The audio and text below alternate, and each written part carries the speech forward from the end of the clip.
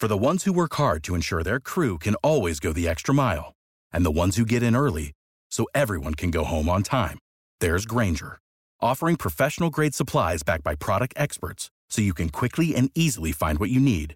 Plus, you can count on access to a committed team ready to go the extra mile for you. Call, click Grainger.com, or just stop by. Grainger, for the ones who get it done.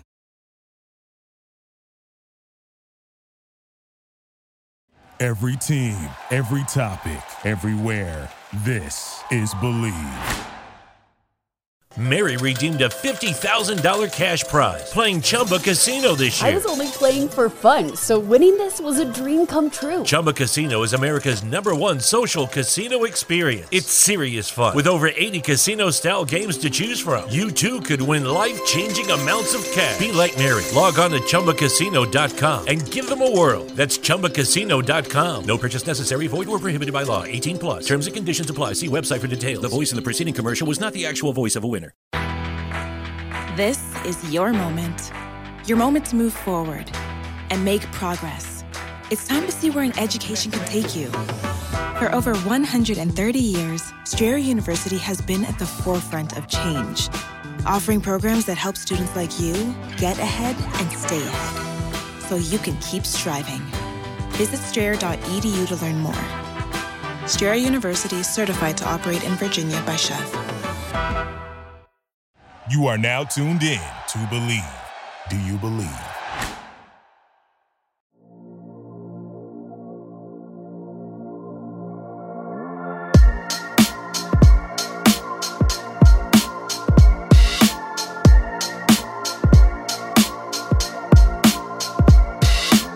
Hey, welcome to an On My Block podcast, the Green Bay Packers podcast with myself, Amon Green, and my co-host, good friend and teammate, Mike Wallman. Mike, how you doing? AG doing great, man. Yeah, I'm trying to hang in there. I'm having internet problems today, but so stick with me here, everybody. Got to make it happen. Yeah, we got to make it happen. It's on my cell phone here, so I'm gonna hand it off to you because you got everything right there in front of you, and we get this thing started. Absolutely, man. Let's start with this Bet Online read. Yep. Our partners at Bet Online continue to be the #1 source for all your betting needs and sports info. Find all the latest sports developments, including updated odds on the NBA and NHL playoffs, Major League Baseball fights, and even next season's NFL futures. We got to talk about that UFC fight this weekend, by the way. BetOnline is your continued source for all your sports wagering needs, including live betting in your favorite Vegas casino and poker games. Super easy to get started. Head to the website today or use your mobile device to join and use our promo code BELIEVE. That's BLEAV to receive your 50% off welcome bonus on your first deposit. BetOnline, where the game starts. AG, did you watch? So I haven't bought a UFC fight in a long time, and I didn't buy this one. But Right. I made it a point to go watch because there was a couple big matchups in UFC, but I honestly one of my favorite fighters of all time, Joanna Jędrzejczyk, fought and lost to Zhang Wei, they're both just like incredible female competitors. And Joanna for years and years and years has just brought so much to the game as far as like talks an incredible amount of trash, brings violence. Like she just brings violence. And that's UFC. Yeah. And she's like epitomizes everything that you want when you want to like pick a fighter that you're going to follow. I've absolutely loved following her during her career. She's had some amazing knockouts, amazing battles in the ring. So congratulations to her on a wonderful. She decided to retire after that fight. She caught a spinning back elbow or back fist and knocked her out like face down cold. It was pretty nuts. But that's you fight long enough, that's what happens. And man, congratulations to her on a fantastic career, man. She's been so much fun to watch. Yeah, congratulations to her. And seeing that spinning backhand hit, I've seen it over the years. It causes a lot of damage. And if it's land just right, like it was on Saturday, you're going to have your opponent down on the ground real fast. And the one question I got to ask is about UFC. Is what's the rule?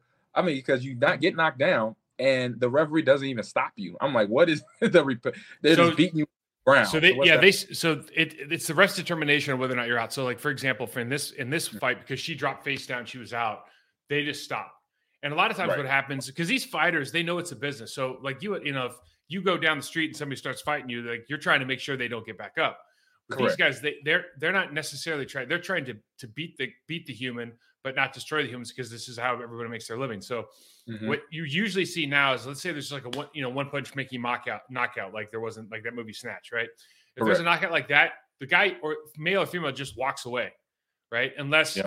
the ref doesn't stop it. Now, if the ref doesn't do this, which they usually will, then they got to go over. And what you'll usually see is the guy like give him two, like give him, bag of chips. Give him real a quick. chance. Look at him like, Griff, you got to call it, and then pop him twice again. Like, you're going to call it, and the ref will stop it at that point. So anytime the guy's defenseless, the man or woman's defenseless on the ground, they'll call. They actually do a really, really good job after it. So I'm generally like pretty happy as a fan of the way they do that. I think the conduct of the referees is, that's probably as hard a thing to ref as any sport in that there is, just because of the constant I guess expectations for what the fans want to see versus like what the long-term damage to that person can be. Yeah, you got to make sure that you're there as a guideline, basically as a ref, to make sure things stay still look good, but nobody gets that longer hurt repair injuries that got to heal longer to get back in the ring. So last week, AG, we had mandatory minicamp, and usually this is kind of the rite of passage before summer. It used to actually be this week, so I was a little bit surprised. A lot of teams are having it this week, but Packers had it last week, and then they'll go back into voluntary work. I'm not sure why Coach Matt LaFleur does that, but we've talked about it before. You get done with this mandatory side, and now basically the players who don't want to be there anymore can now leave until training camp, which is now 6-7 weeks away.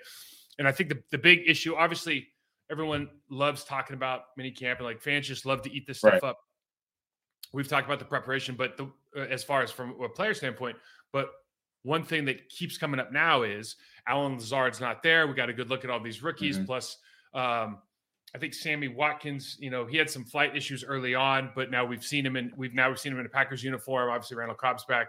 And so who's going to be lining up with this number one receiver, what that's going to go. And Aaron Rodgers had a great quote this weekend, because he's basically got three veterans, and we're going to include Lazard in that. And then he's got these young guys, these three rookies in particular, that have a ton of they have a ton of expectations. But Rodgers says, quote, "We need to temper expectations and heighten the accountability. I think that's the most important thing for these guys. There's guys who've done some things in this league, and there's guys that haven't. So reasonable expectations for those guys, and then high expectations and accountability for the entire room." Love the way he said that, just basically saying, listen, guys, we're going to sit here and talk. Yeah. But ultimately, the way that room conducts themselves, and the people that conduct themselves in the most professional manner, are the guys that are going to end up on the field playing for Aaron Rodgers. Aaron Rodgers is basically saying, look, I don't put up with a lot of nonsense. And so if you come and play, I'm going to like you. And if you don't, you know what the expectations are right now.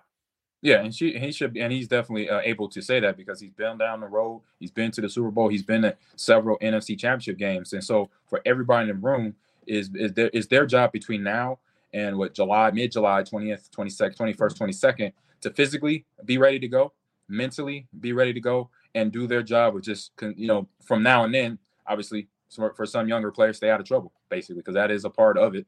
Make sure they do those three things and a few other things. Work on the details that maybe a coach gave them in this mandatory minicamp and the other OTAs that was going on in previous weeks.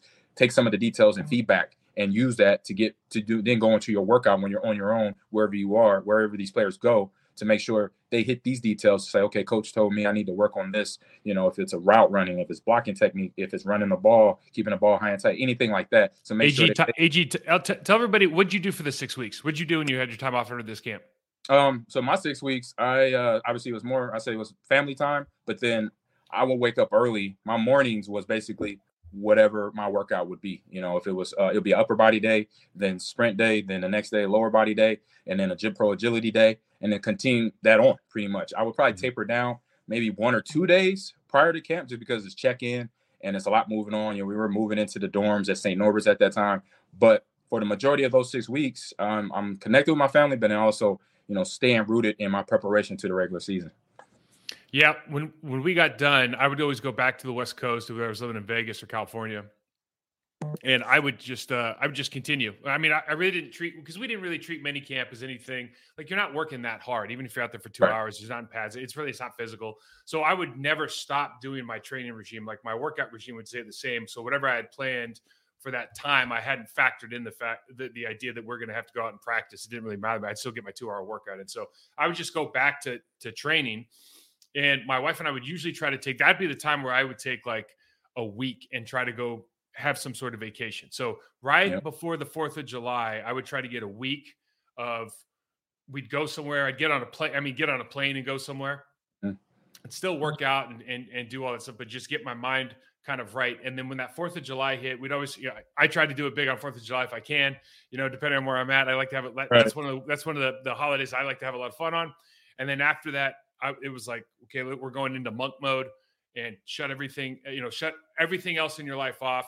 My wife would tell me my personality would just change at the house after the 4th of July. She's like, and she would just tell me, she's like, you get a little mean on the 5th, your personality changes. Like, you get mean. And it's just because I was getting, not mean, but probably I was getting like more aggressive because I was just kind of getting ready for what was coming.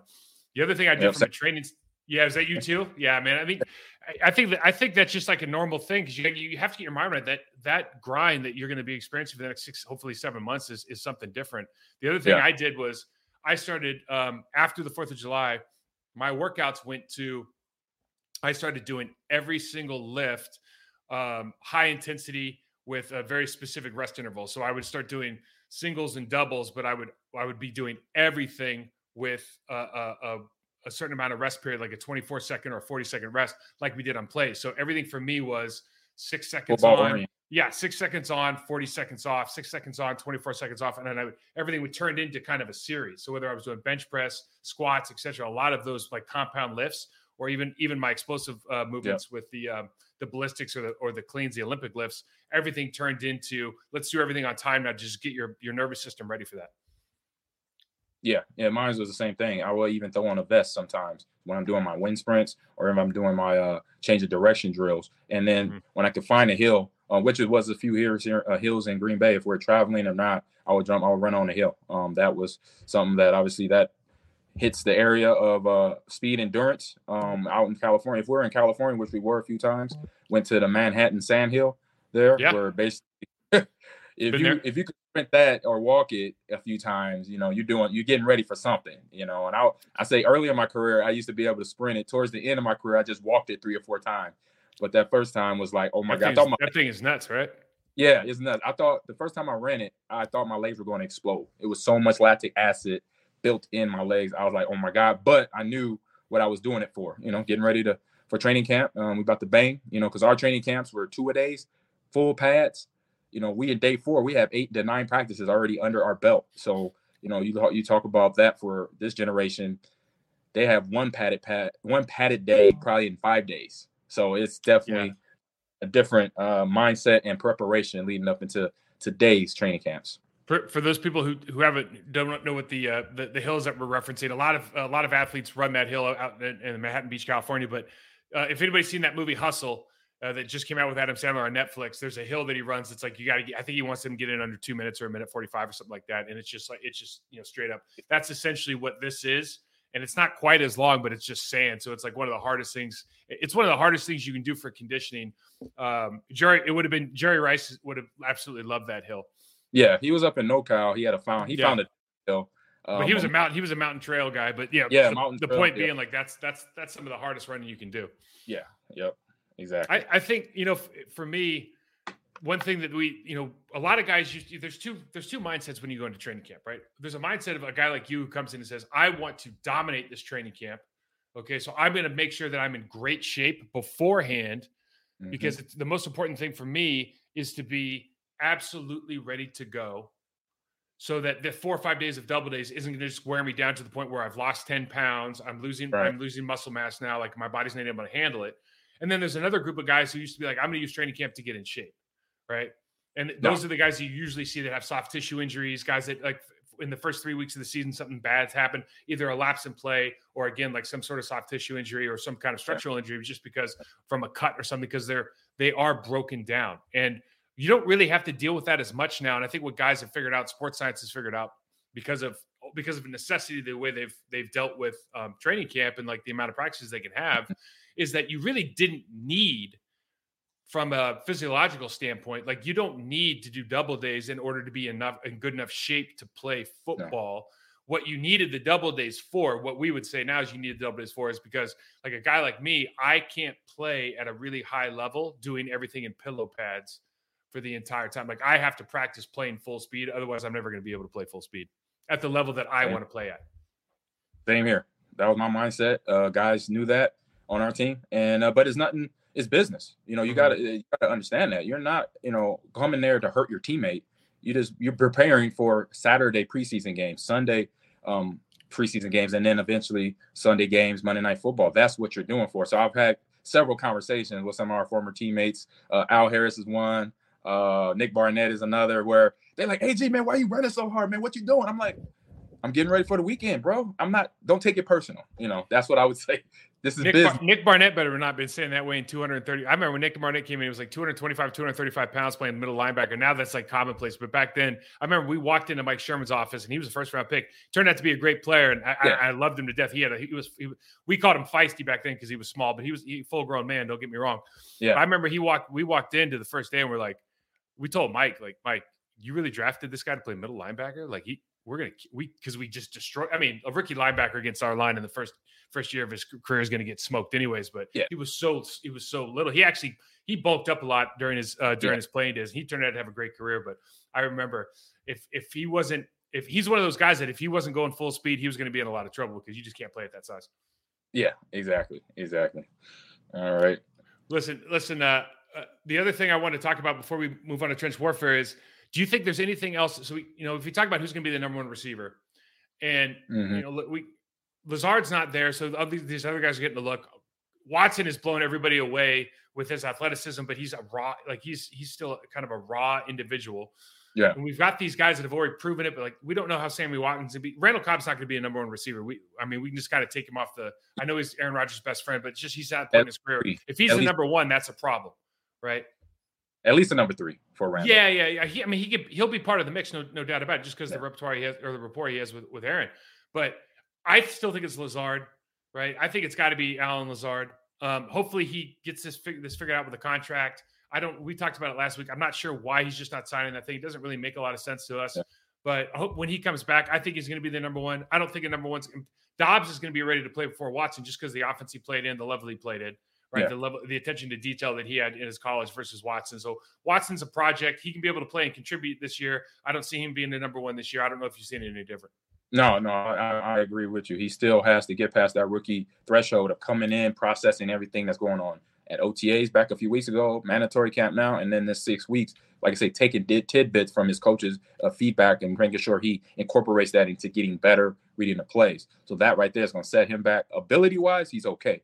But Sammy Watkins, he'll be able to challenge the spot as well. But yeah, Allen Lazard, with his experience and his years, and that he earned with Aaron, as we know, that's gold when you do that. When you do plays, when you show up, and when you catch that ball when number 12 throws it to you, then you're on his list of guys that he's going to come back to in the regular season. Yeah, no doubt. I completely agree with you.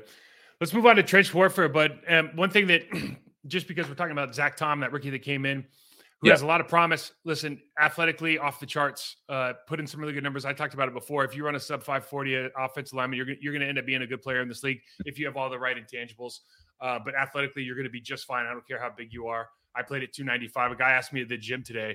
He's like, "How big are you in play?" I said 295. His son played at SMU. He was 325. He goes, "How'd you do it?" I go, well, "How did he play at 325? I don't understand the question." You know what I mean? But anyways, right. So Zach Tom's playing both guards and center. Does that surprise you at all? And then what does that say? Like, to me, the message is to Royce Newman, hey, listen, this guy is a better athlete than you are. Like, we're going to give some people a chance to take that spot. Unless we've talked about Royce getting maybe stronger during this offseason. Hopefully he has. I haven't really seen it. Right. But what does that kind of tell you about what his projections are, if anything? It tells me that he actually come in camp prepared, and that he showed up for the coaches, because the coaches got that question mark is by all rookies. I don't care if you're the first round or the 7th round. They got this question mark, and he must have popped on that film in between OTAs and mandatory camp. And then another reason is how through the regular season we saw last year, Josh Myers, who I met this weekend at Donald Driver's softball game, which he's put together very well. I was like, I'm looking at him. I'm like, I can't tell if he's a tight end or tackle or center. I was like, man, he's put together well. So with the injuries that happened last year, I think coaches are like, you know what, we got to have inventory. We got to have guys that can play swing lineman positions in our group of guys. And to have him that can do center, potentially guard, that's priceless, along with Elgin Jenkins and other guys that rotated in and out from center, guard, and tackle. So I think that's another 2 points right there for those players like him coming in rookie to be able to play those different positions. And like you said, the 40, it kind of, spreads out information for a coach to know what he can do when he comes in. Yeah, certainly. And Elgton Jenkins not going to be back yet, but assuming he's going to go in and play right tackle, I think it's just kind of, and you've got, one of the top 2 or 3 left tackles in the league when he comes back. I think everybody's confident that he's going to come back at this point. So for me, it makes a ton of sense. I think if at the worst he could be the rotational guy. Now I know he's going to be like the kid from UCLA, Sean's going to be. Yeah, Ryan. Sean Ryan's also going to be, he might be fighting for a starting spot. I mean, we really don't know until all this comes out. But what I will say is both those guys look the part, right? I just watching them move, everything, they look the part. And they're both built pretty well. They both have different bodies. They both have different body types, but they're both built pretty well. I especially like the way Sean Ryan uses his hands. Obviously, Zach Tom and his athleticism. So I think they're going to be fun guys to watch. We don't get if they don't play, it's always hard for us. We have to talk about them in like these what if moments. So training camp's going to tell a lot. We're going to enjoy those padded practices, the few that they do have because of that. With that, AG, I was just kind of looking over the top free agents available still, and I wanted to go through the top 10 as determined by people not named us and see if any of these guys made sense for our team. I'll just go through them. We can just real quick. You just give me a yes or no, and if it's a yes, let's see why. Odell Beckham Jr., 29 years old, free agent, top of the list. Yes, I would say yes because it's somebody potentially, if they have the money, we know physically what he can do. He's one of those guys that we talked about him earlier this season off season. The whole stuff leaving Cleveland and getting to the Rams, where he was in that triangle of drama. We found out that he was probably the one that was actually trying to work it out with the team, with Baker and all that stuff. So it shows to me that he's grown up a lot because we remember his Giant days when he's going over the middle, being held by DBs, arguing, fighting. Now he's matured, got a ring now. And so he understands, like, if I come to a team right now, I'm that veteran, but then also I can still make things happen. Well, it just goes to show you what happens when you go to a great organization with a great quarterback, right? And a great head coach. When you're stuck in places that don't necessarily have that, especially that quarterback is a huge deal. And I know I think he was with Manning, but it was towards the end of his career. Eli Manning, for me has always been so. But towards the end of the career, he wasn't a very good player, and you can certainly see the frustration because of it.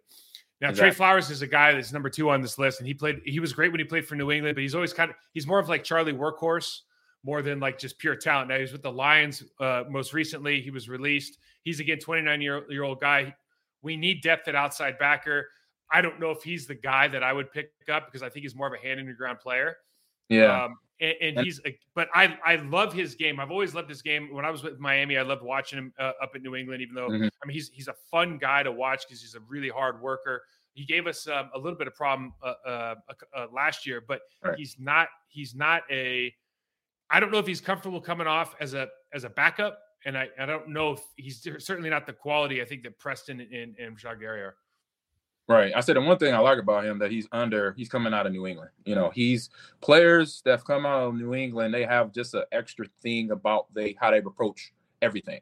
And on a field standpoint, off the field, have they prepared? Because being under Belichick, if they played with Tom, but if they didn't in the last few years, he's having that right there, that gives me a lot as a coach. You're like, all right, he played under a coach that demands this out of them. You talked about Aaron and his statement about accountability. He understands that. Trey Flowers coming from New England, that house, that building is all about accountability. Regardless of how talented you are, you just do your job, do your role, and then we'll be successful as a team, basically. So that's one thing I would like about him. If he came in, he'll understand how to be a professional, come in that locker room and help his team and help the guys around him get better. And it would be interesting to see because he was with the Lions last, and like we know that a lot of guys have gone from New England and gone to other places and not had the success that a lot of these other that they had in New England, right? And I'm just trying to remember the guy's name who was actually the other player, the linebacker who was a phenomenal player, Jamie. I'm missing his name right now, but he went back to New England. Again, he was one of the most athletic linebackers that there's been in the league for the last 10 years. But he left. I think he went to the Lions or went to Cleveland and just didn't pan out. And so you're just always curious as of why these guys don't quite find that success. Because 29 years old, really in the prime of his career. Right. J.C. Tretter's a center. Listen, he's had a great career. He's the NFLPA president, played for the Cleveland Browns. I'm just going to say, listen, you and I are probably agreeing on this. There's no way because of Josh Myers is in there. We don't really need him. He's not really a backup guy. Right, and we just talked about Toms too in the swing. So they got inventory for a lineman that can come in and play center. Julio Jones. What do you think about Julio? What do you think about Julio Jones coming in? I like him from the leadership standpoint. It's just obviously this is a young man's game for him being a number one wideout. He's not going to be the number one. He's going to be a guy. He's played in the second tier of offense last year, being in Tennessee, and obviously health. He's been beat up. 33 years old. Right, 33, and he was a physical receiver. He's a guy that he was like an Andre Johnson, basically. Come off the ball, he wants hands on him so he could feel you and get rid of you and then outrun you. And that, it's just a young man's game. So it's nothing against his talent. Just age does creep in. I understand that too. At my age, running back. He didn't produce last year. I mean, bottom line, right? He just didn't. He was with Tennessee. He didn't produce. Now Antonio Brown's the next guy on this list. The guy that even at 34 years old, he can produce, right? But he's an absolute liability.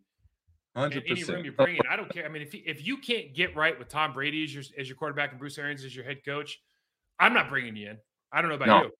No, I'm in agreement with you. I've heard of Bruce Arians and how he coaches players. He coaches players hard, but he's fair. And I've had teammates say to me, Amon, you would have liked playing for Bruce Arians because you like guys that shoot it to you straight. They'll tell you what they need from you in a game or practice or whatever. And I'm like, that's all I need to know. And then, like you said, Tom Brady, when he brings you in, he does a favor.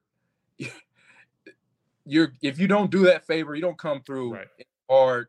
You're pretty much sealing the end of your career, unfortunately, for AB, which we know is a lot of mental stuff that he has to go through. But still, when that happens, it's hard to get back into the league. There's a couple other. I'm gonna gloss over it. So Rob Gronkowski is going to be a no. Yeah. Darrell Williams and Eric Fisher are two tackles. I'd say absolutely not. Yep. Justin Houston, 33 years old. But Justin Houston to me has been one of the top players in the last 10 years. I think he's an amazing player. He's one of those guys. He was at Kansas City. Well, okay, so KC, I think, and a cup of coffee at Baltimore. He might have played at Indy for a year or two. I think he played at Indy, then he went to Baltimore. So he's on a decline. But as a spot player, he's like Melvin Ingram right now. I think Melvin Ingram was better of the two as of right today. But there's kind of the same thing where, like, I think if you bring him in and say, hey, I'm a situational pass rusher now, man, this guy can still do a lot of damage. Yeah, he might be worth a cup of coffee at least to get a physical on. What do you think? Yeah, 100%. Is when you have those type of guys that understand, okay, they're a role player and they understand their role, that is, I say, icing on the cake. Because obviously you got to, as a coach, you're convincing players, free agent players, last minute, and they haven't been on the team the whole entire offseason. But if the right veteran mindset comes in, like he is, like Justin Houston is, then there's one of those guys you happy to have on your roster because he's going to be positive in the locker room and he's going to help guys get better, and also he's going to play at a high level. I don't think you can. You just can't you can't get enough good humans in your locker room if they can still produce. You know what I mean? Just a blanket statement. I know it's obvious, 100%. But you can't get enough good people in your room. The best teams are full of the best teammates, man. So I think he sounds like he's one of them. The last guy on this list, Sheldon Richardson, he's been a couple different places. Lastly, with Minnesota, plays defensive tackle. He was a guy that came in. I think he came in with the Jets. He had all the tangibles. Explosive, big, everything. He had everything going for him. And he's had a good career, not a great career. He could play on this team. I'm telling you, talent-wise, at 31 years old, he could still play on this team. I don't know what the guys with Jaron Reed coming in, Wyatt. I mean, listen, we're not even talking about our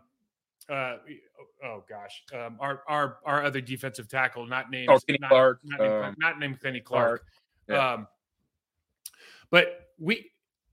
Again, that's one of those guys. If you're taking reps away from, we got a space eater in Jaron Reed who can play a lot of snaps, and he's a snap hog.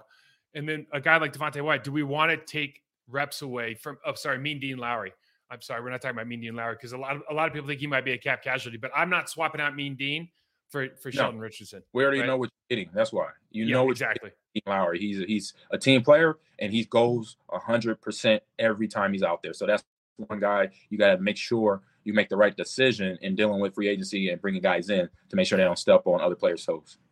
All right, AG, I wanted to do this because we're talking about there's a couple D tackles and it ended with D tackles. So I wanted to think about who are your top 5 defensive tackles from our era. So I wanted to basically compare this, okay? And this is going to be subjective. So, of course, our guys are going to be better. I'm going to tell you right now. Our generation's top 5 defensive tackles versus right now. Do you have people to think about? You want me to start, or you want to go? Yeah, you can start, and okay. I'll start. So I'm going to say right now, in my opinion, after what I love the game. My top guys, the guys that I would be least interested in playing against a day to day. Obviously, Aaron Donald, who I think is the best defensive tackle I've ever seen. 100%. Okay? Jonathan Allen for the Commanders is every guy we've had on here, every guy I've talked to his name comes up every single conversation. 100%. Yeah. Chris Jones of the Kansas City Chiefs, when he wants to play, and last year they put him out of position defense and they moved back defensive tackle. Their whole defense changed when they moved him. He's that valuable. Fletcher Cox, I knew he's getting a little bit long in the tooth, but he has been an absolute dominant force. He was the only guy that could rival Aaron Donald, I think, for the best D tackle in the league year in and year out for the last 5-6 years. And then my last guy might be a surprise for some people, but not, probably not for you. DeForest Buckner, he plays for the Colts now. He was the San Francisco 49ers. Yeah. He is an absolute stud. He has turned around the way that defense plays. So I think those 5 guys are the best guys in the league right now. You got anybody to add or take away? You like that list? No, nobody to add. I say probably a different order because I like number one is Aaron Donald. Yeah, I didn't put him in any order except for Aaron Donald. I had to say first because he's obviously the best. Yeah, he basically won the Super Bowl defensively for the Rams. And we saw him when he grabs a running back by one arm and keep him from gaining yardage on a drive where he basically shut it down and said, hey, we got the ring on our finger. To me, I'm like, yeah, that guy is a problem. He's always been a problem, and he's my height, and he weighs 300 pounds. It's just amazing. His build, that's impressive. And then what I like about that, your last pick of the top 5 you have, so same top 5, but the last one, DeForest Buckner, is a space eater. He's a guy, he's going to control the middle, and he knows that. He learned this in that 49er defense, playing with Pat Willis, playing with other linebackers and DBs and other defensive tackles around him. So he understands. He took that leadership that he brought and his ability to the Colts defense to make them a problem, and having Leonard at linebacker and then the DBs as well on that Colts defense to have them right on the cusp. They just eventually got to get a quarterback in that space because they already got a run game and the best line, one of the best lines in the NFL. So they got Jonathan Taylor. Like I said, find a quarterback then. AFC. They brought in Matt Ryan. We'll have to see what happens. I mean, the thing about DeForest Buckner, go ahead. Matt Ryan came during free agency, so yeah, see what he has left in the tank and see where he can help them out. Yeah, I think DeForest Buckner, the length on him, I think for a guard or a center is just really difficult too. I mean, he's got 6'6", 6'7" long, wingspan, so it's tough. Now, in my day when I was playing against these guys, these are the guys that it's like you circle these guys on your calendar. Okay, there wasn't a lot of guys that I would circle on my calendar, but these guys, I'm talking about probably in their prime days, right? Not throughout their entire career. So number one for me has always been John Randall. It's because I was coming in when he was in his prime, and he was just an absolute savage.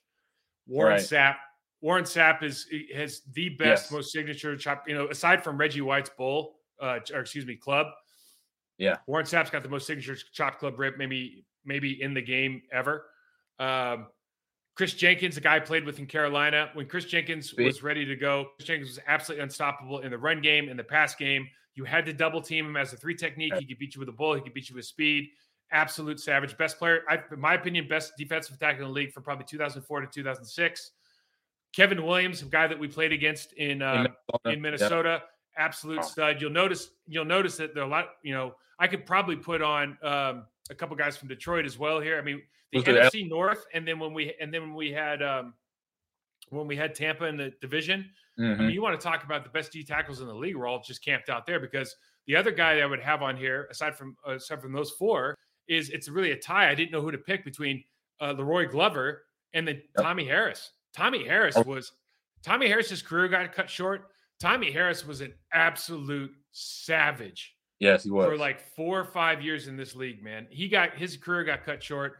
I'm telling you, he was he was one of the few guys that after the game we played in Chicago, it was him and Tank Johnson were rookies. They were moving on from those big fellas. They brought these guys in the same year. First round pick, 3rd round pick. Yeah. And I remember after the game, Marco and Mike and I were like, dude, that Tommy Harris could be a problem. And he was. Like, we're like, oh shit, he's gonna be a real problem. And that guy was amazing. Now, AG, what I want to ask you is, right, objectively, now we already know some of these guys have been in the Hall of Fame, blah, blah, blah. If I'm being really honest, Aaron Donald's the best on that list by far. But if I'm going to take the rest of those guys, that 5 on the bottom is pretty damn good. Right.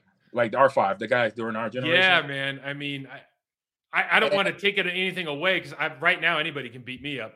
But I'm telling you, like Warren Sapp, John Randall, Chris Jenkins, Kevin Williams, Tommy Harris, or Leroy Glover. I mean, that is an absolute unit right there. Yeah, yeah. And I like Aaron Donald because of this. You know, he has an intimidation factor that he can bring into the game. And then not only that, he has the game to back it up. Mm-hmm. He has the smarts. He knows how to play his role in the front. If it's got to be an ET and holds his guys, you see him work with his hands constantly, you know, so he has the whole package there. And then he has the pure power that you want from an inline in the middle defensive tackle. You want that. You want guys to be able to one play, just take that center guard back and put it in the quarterback's lap, put them in the quarterback's lap. You want that guy. So for all the guys that we play with, I say one guy that I say historically try to get in Brett's head, and you might have had a conversation with him about it, is Warren Sapp.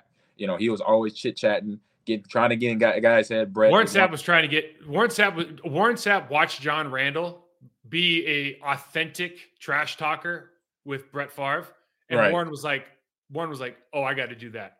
Right. You know what I mean? Like, and I know Warren Sapp is a trash talker, don't get me wrong, but Warren Sapp learned that the key to being a renowned pass rusher character personality in this game was getting to Favre. He learned that from John Randall. Right. And I can see that because, I mean, John Randall just did it. You know, that was his game. It wasn't something that he actually, you know, took from anybody. He was that guy, 100 miles per hour. You know, all the stuff that you've seen on film before pre-snap and what he's doing, you know, for myself, I was just like, look, I'm going to try to get what I can when we play against those guys, home or away. You know, when we were, I think it was my 2000 and maybe 01 season that we played against them, and I knew that it was like, okay, when I run between, you know, Mike and Marco, I gotta make sure I explode at the right time, because if they don't, you know, get a clean push upfield, this guy's coming off a block, and I gotta be ready for whatever he comes and brings with, because he wasn't light, obviously a heavy guy, but full of I say he was Aaron Donald before Aaron Donald. I mean, same build, not quite as big. I mean, or maybe the same size, but not quite as powerful. But he had moves. He had more moves than anybody. I mean, he had 3 moves every time. He'd beat you, he'd spin out of the wind, and then he'd spin back in and beat you again. They used to say before I got there, like in the late 90s, before kind of our line, Brett, right. They used to joke. Brett was like, "Hey, we're throwing hot off the 3 technique this week. We're going to Minnesota," because they just knew like there's no way he was unblockable. I mean, he was that right. good. When the quarterback's making jokes about it, it's a problem. Exactly. That's a good list there, Mike. Good list. Listen, let's go to Get Off My Lawn.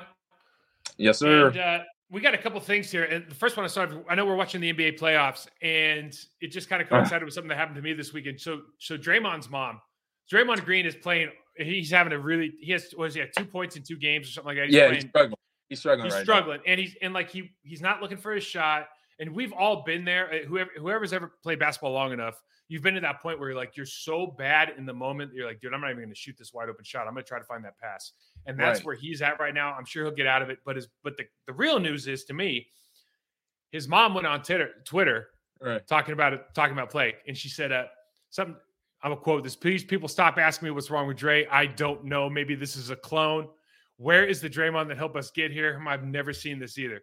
And it just reminded me of all the parents, all the over-passionate parents that are in the stands and this is a new medium, obviously, of Twitter. But I got to tell you, I was at this big soccer tournament this weekend. Right. And I just like watching sports. So even if my kid's not playing in that particular game, I'll just go sit and watch a game, because it's like, I was in Kansas City. What else are you going to do? Right. So I'm watching this game, this New York team versus the Miami team. Now, the oldest kid on the field is 14 years old, to put it in perspective, right? Nobody's making money here. Got it. I sat in this third row on the top of the bleachers. There's these 3 parents for the New York team. And one of them sounds like the soup Nazi from Seinfeld. I mean, he's got he sounds like he could have been the soup Nazi. 100%. Got it. And he is screaming at the entire team. Now, I've been on sidelines of the LA Galaxy parents who will just yell instructions to. Now, remember, this is pro clubs, right? Where they have pro coaches and whatnot. They're yelling instructions to the entire side of the sideline that's near them the entire game. But this guy's yelling at the entire team, and then he gets all 3 of them to do it. And I've never heard anything like it in my life. I mean, bad-mouthing the whole deal, bad-mouthing their own players. And then his kid or somebody scores in the second half. And all of a sudden I hear bang, bang, bang, bang. This dude is running down the bleachers 2x2, jumps off of the track, runs onto the field, right? Onto the grass, drops to both knees, starts waving his fist in the air and screaming. Onto the field. The referee's like, he didn't even know what to do. I've never seen anything like it in my life. If I'm the coach, first of all, if I'm the coach, his kid never playing for my team again. You'll find another team. I'm not dealing with that parent. The referee was like, "Can you just get off the field?" Like, I'm not even sure I'm not even sure what's going on. He just got back in the stands, just kept going. I couldn't believe, it was the most egregious, bad parenting thing I've ever seen in my life. But I got to be honest with you, it was entertaining as hell. Yeah, I mean, that right there is just not cool. I know the rules because I've had kids myself growing up too, Little League now, and I know when my daughter, I had 2 daughters playing softball growing up here in Wisconsin, and that was the rules, the guidelines. I remember reading the guidelines that said if you're going to be this at the game, if you're going to be this parent yelling, bothering the umpires, things of that nature, you got to step away from the game. Don't come to the game. Don't come to practice. We have the coaches that that's when they got to put that in Little League guidelines for parents, there's a problem. And it's hard, parents out there, it's hard not to because you're rooting for your kid, but you got to understand how that will going to affect, obviously, how you look as a parent. And obviously your kid is like sitting there like, oh, my dad tripped me. 14 years old. And like we've all been there we've all been there on the sidelines when I've yelled at my kids on the side. I'm not proud of it. I've yelled at my kids on the sidelines. When kids are doing bad, pick it up, whatever it is. But you've heard those parents on the sidelines that are like, "You're embarrassing us." Soccer is one of those things because you're right there and it's not very loud. So it's not like a basketball gym where there's you can hear everybody or you can't hear anybody, like any one person. Dude, on these sidelines, you can hear, or a football game, on these sidelines, you can hear everybody. Like if you're out there, your kid would hear every single thought that you had in your head. I mean, it could be that quiet. So I saw this thing with Draymond, and I was just like, oh my God, Draymond's mom. That was amazing. That's crazy. I mean, like you said, it's the medium. It's now this wasn't around. That was just starting towards our exit from the NFL. Pro athletes, their families, their wives, their girlfriends, mothers, uncles are chiming in, and saying what's, what Draymond's mom is doing. But for the parent, like you said, in your situation at your daughter's soccer match, those are parents that might be vicariously living through them, and they career and that got cut short for whatever reason, and hoping Johnny or little Tammy can now get through MLS or play the world, the big league over in Europe, Primavera. Damn, I can't think of it right now. Champions League, the Premier League, Champions League, UEFA.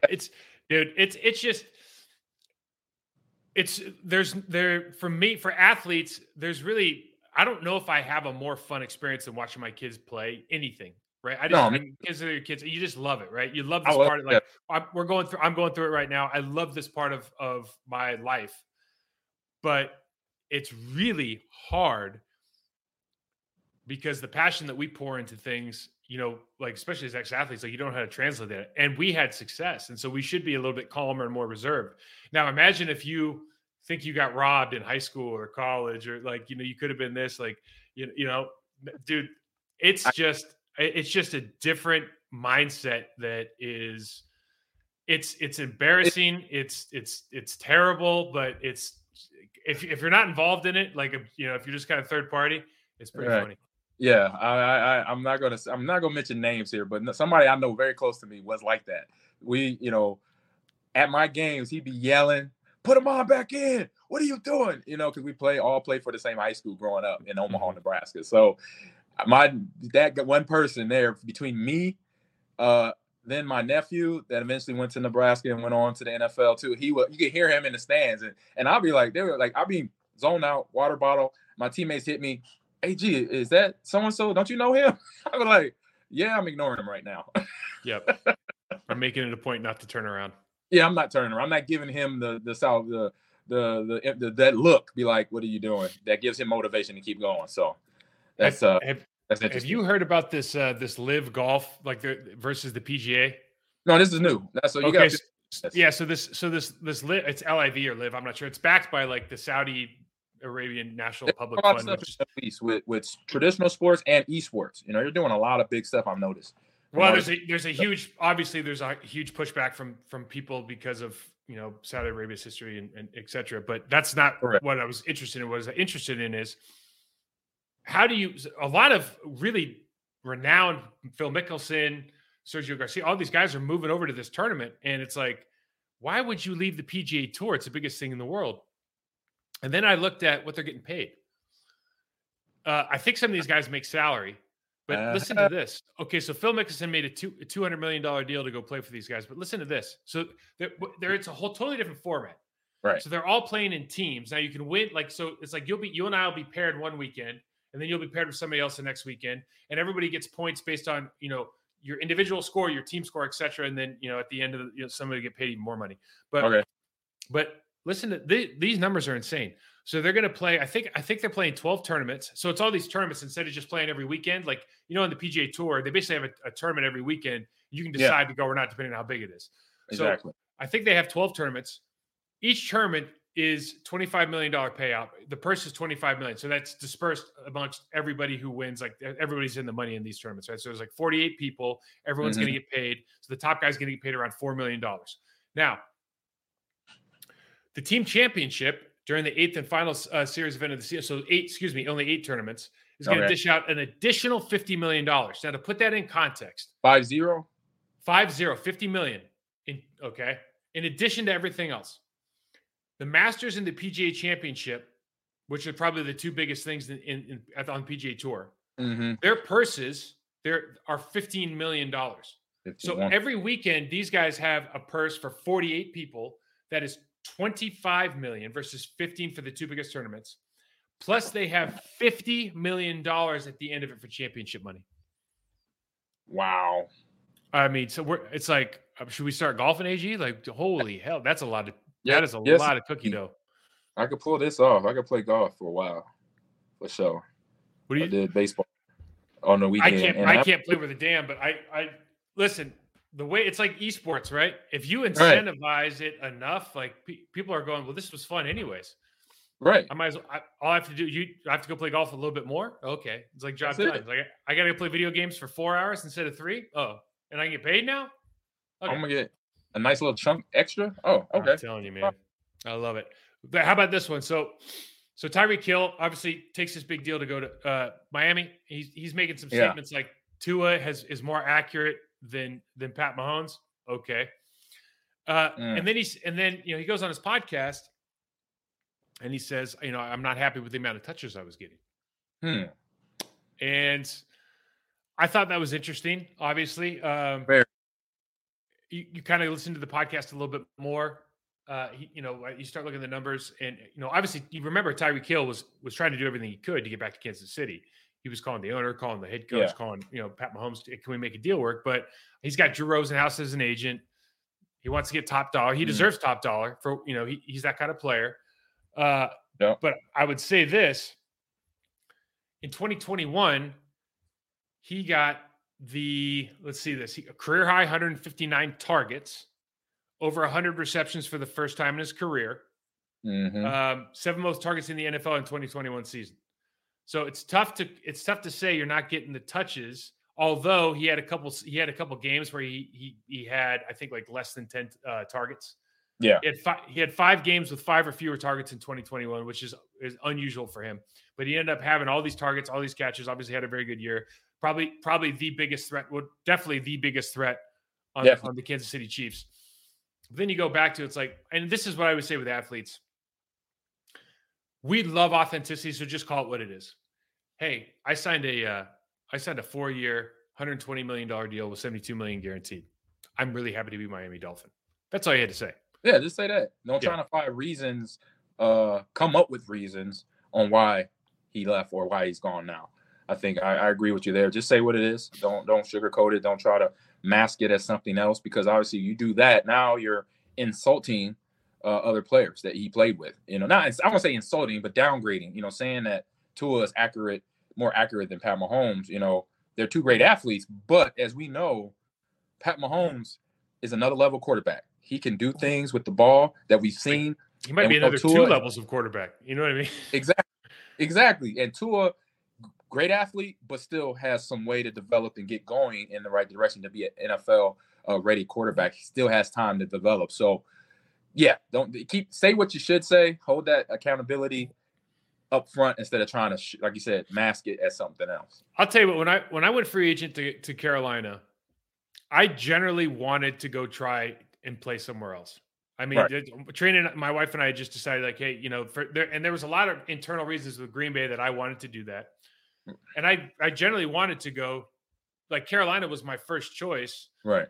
Or I should say San Diego and Carolina were my top two choices because Carolina had, in my opinion, the best box 7 in the league. And we had never, in Green Bay up to that point, except for my first year, had never had a really good box defensive line linebacking crew. Mm-hmm. We had good players. We had never had a group that I was just like, and this Carolina group was absolutely dominant. And we went to the NFC Championship the first year. Peppers.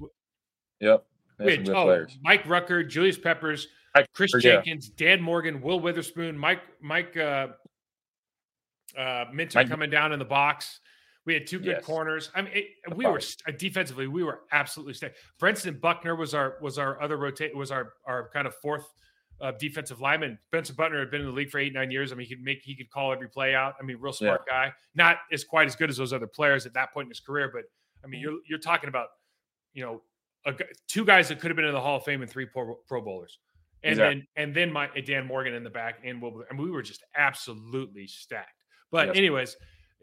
You just, so when you leave, you got to say, nice things about both sides and this and that and the other thing. But I just don't know if I'd never make the statement like, yeah, Tua Tagovailoa is more accurate than Pat Mahomes. No. And that's one of the big reasons I came down here. And by the way, I was begging to go back to Kansas City. Or not begging, but I was really trying to go back to Kansas City, but it just turns out they didn't want to pay me $120 million. Yeah, you paint a picture of yourself kind of undecisive, and not being real, and not, like I said, not holding yourself accountable to say what you should say. And then that problem, now he has a problem. He's going to get a little bit of backlash from fans and from potentially players. We don't know. But I'll say this about Tyreek Hill. He references himself as the cheetah. Like, he's the cheetah, but he also, when he's talking, he talks about himself in third person as the cheetah. And for that reason alone, he is like just skyrocketed up to one of my favorite players in the league that I'm going to follow. Oh, that's hilarious. I mean, the third person conversation, when players or people, actors, actresses, football, when people do that, I just like, really? I said, it's just interesting to me. I'm who I am. I'm humble. And I was like, I can't ever, if I do it, I'm joking. I'm 100% joking. Just know that if I ever do that, so to have a player do that, it's like, interesting. I wish you would have done that with Batman, your Batman character. I wish you would have answered everything. Well, Batman didn't play that way. Oh, like I said, if I did that, like, I was definitely having fun with that reporter. I was gonna be having fun. Yeah, for sure. But listen, like, not people don't know that. I mean, let me just say this. I would have loved it. I wish you should start doing it now. In fact, from now on, next episode, you only third party Batman. I'll do that, and it's because it's for fun. Because I understand you can't have that ego like that, but hey, I'm retired. I'm gonna have me a little fun. Hey, listen to this one. This is the last one I got on here. Okay, so and I don't know if you read this, but this Google employee comes out and he's been put on like paid leave because he had this conversation. So everyone's working on artificial intelligence, and the big thing with artificial intelligence, without getting into it, there's this huge neural network that they work through, and so the amount of information and the amount of receptors and everything that are going into this network that create this artificial intelligence, I don't know how to call it. It's called personality. Okay, are so vast and so mind blowing to me. Even at the most basic, this is just how it operates, not the nuts and bolts of it. But this guy is having this conversation with this sentient being now, and it appears, and I read the transcript of the conversation and kind of went through some, it appears that this AI machine is self-aware and it's recalling, it's expressing emotion, it's understanding the questions that are being asked contextually. And the guy goes, do you understand that when you give us a history of something, we know that you're lying because you don't have history? And the thing will say, I understand that, but I'm trying to associate myself with you, make you more comfortable in our conversation. So I mean, it was kind of, if you read the transcript, you're kind of going like, I got to squint my eyes and say, I could see how C3PO operated now. Let's just put it this way. After reading this, I go, oh, C-3PO was, he was a person just like we are. Right. And just understanding the tone of voice, the context of a question, and how they say it fast or sarcastically, that type of information. And so, that's interesting. And I say a little bit creepy. It's a little bit creepy, but I got to tell you, I think this weekend the Age of Ultron was on, right? And I just happened to turn on the TV when he was Jarvis and him started talking, and he was going through all the memories, and he started realizing like, I don't want to be taken over. I'm not going to shut down. I'm not a mistake. Yep. And as you're listening, as you're reading this transcript, if you go back and read it and you use his voice, you get like really freaked out. Right. And like all the Google guys and all these people, all these experts are saying, well, listen, the Google employee is just guilty. And I forgot the 7-syllable word he says, but it's basically, he's saying, we kind of want this to happen. So when we hear things, we're kind of processing it as, oh, this artificial intelligence machine is actually alive and has a conscience, when in reality, it's just very, very good at what we designed it to do. Right. Correct. But for you and I, the layperson, C-3PO, man, C-3PO is alive and well in Google right now. Oh man, that is that. All I have to say is very interesting. And now I'm self-aware. I'm gonna keep that on my radar, 100%. The Batman self-aware. Yeah, between Alexa and we got the new. Did you get the Sonos? The Ray? They named it Ray. Did you get the speaker from Sonos? No. We got a. I thought we. Okay. Yeah. We'll talk later. Yeah, we'll talk about that. So yeah, interesting. They naming these things, guys.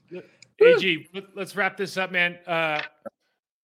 Great job today. I know AG is doing this whole thing without Wi-Fi, so it just goes to show you, like old school can still get it done on your phone all day. Warrior. Yeah. Hey, listen to this podcast anywhere you get your podcast. Obviously, you can hit up me at MikeWall68 on Twitter, Process to Perform on Instagram, Amon Green at Amon Green 30, Twitter and Instagram. Check out his podcast, Gamers Lounge, as well. And listen, AG, always a pleasure, man. We'll wrap this thing up, and I don't know. We'll have to figure out kind of the next couple of weeks with these guys have off, how much time, what we want to do. We'll do some special edition stuff. Right. But, we'll let everybody know, and enjoy your summer, guys. Yep, same here.